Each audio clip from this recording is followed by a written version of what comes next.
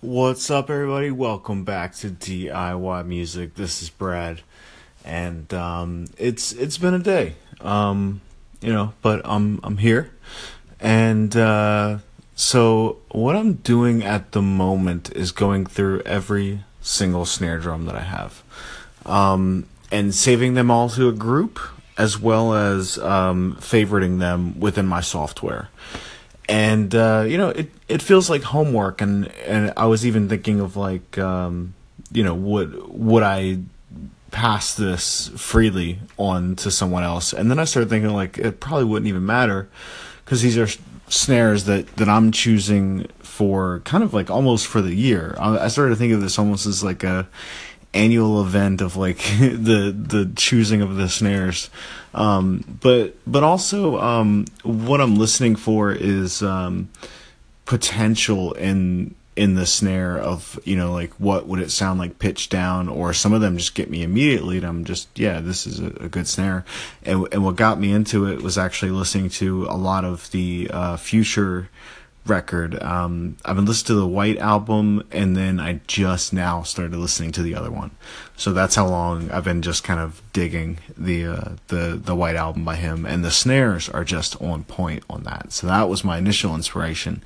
And as I started to go through it, I started to think, well, I work in different genres.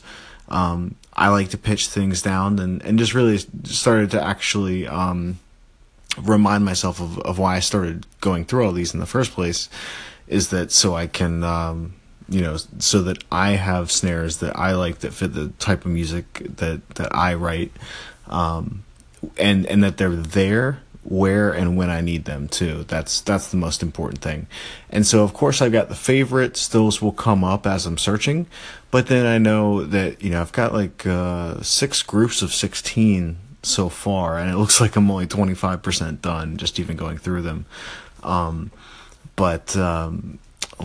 my train of thought there. Oh yeah, so I've got the stuff in the favorited menu just for general use, and sometimes I get genre specific by the expansion pack with Native Instruments. But the other thing is that I've got this machine project full of snare drums as well.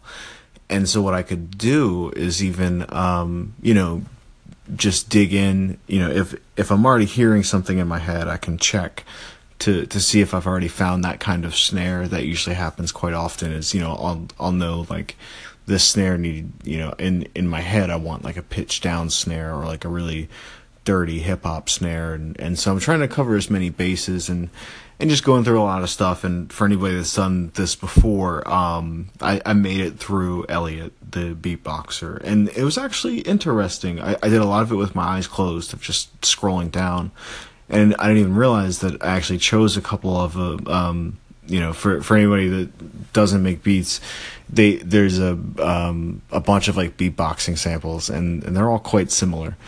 But it did occur to me, like, I think you could probably get pretty creative with stacking them to create your own snare, because they seem very texture based. I don't know, for some reason it just seems very easy to write those off. But now I'm kind of looking at them with different eyes. And I wrote a little bit on the acoustic this afternoon, and that was good, or at least picked it up. And but yeah, so at the conclusion of the weekend, I did a lot of streaming, writing, choosing snares. Now the interview with Jay Blair, it's an exhausting pace. It is.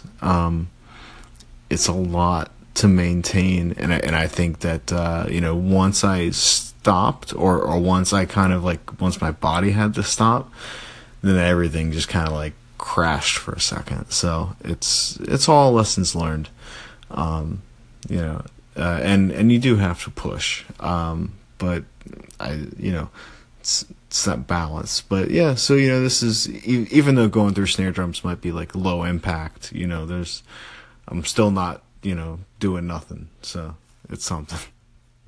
Love y'all.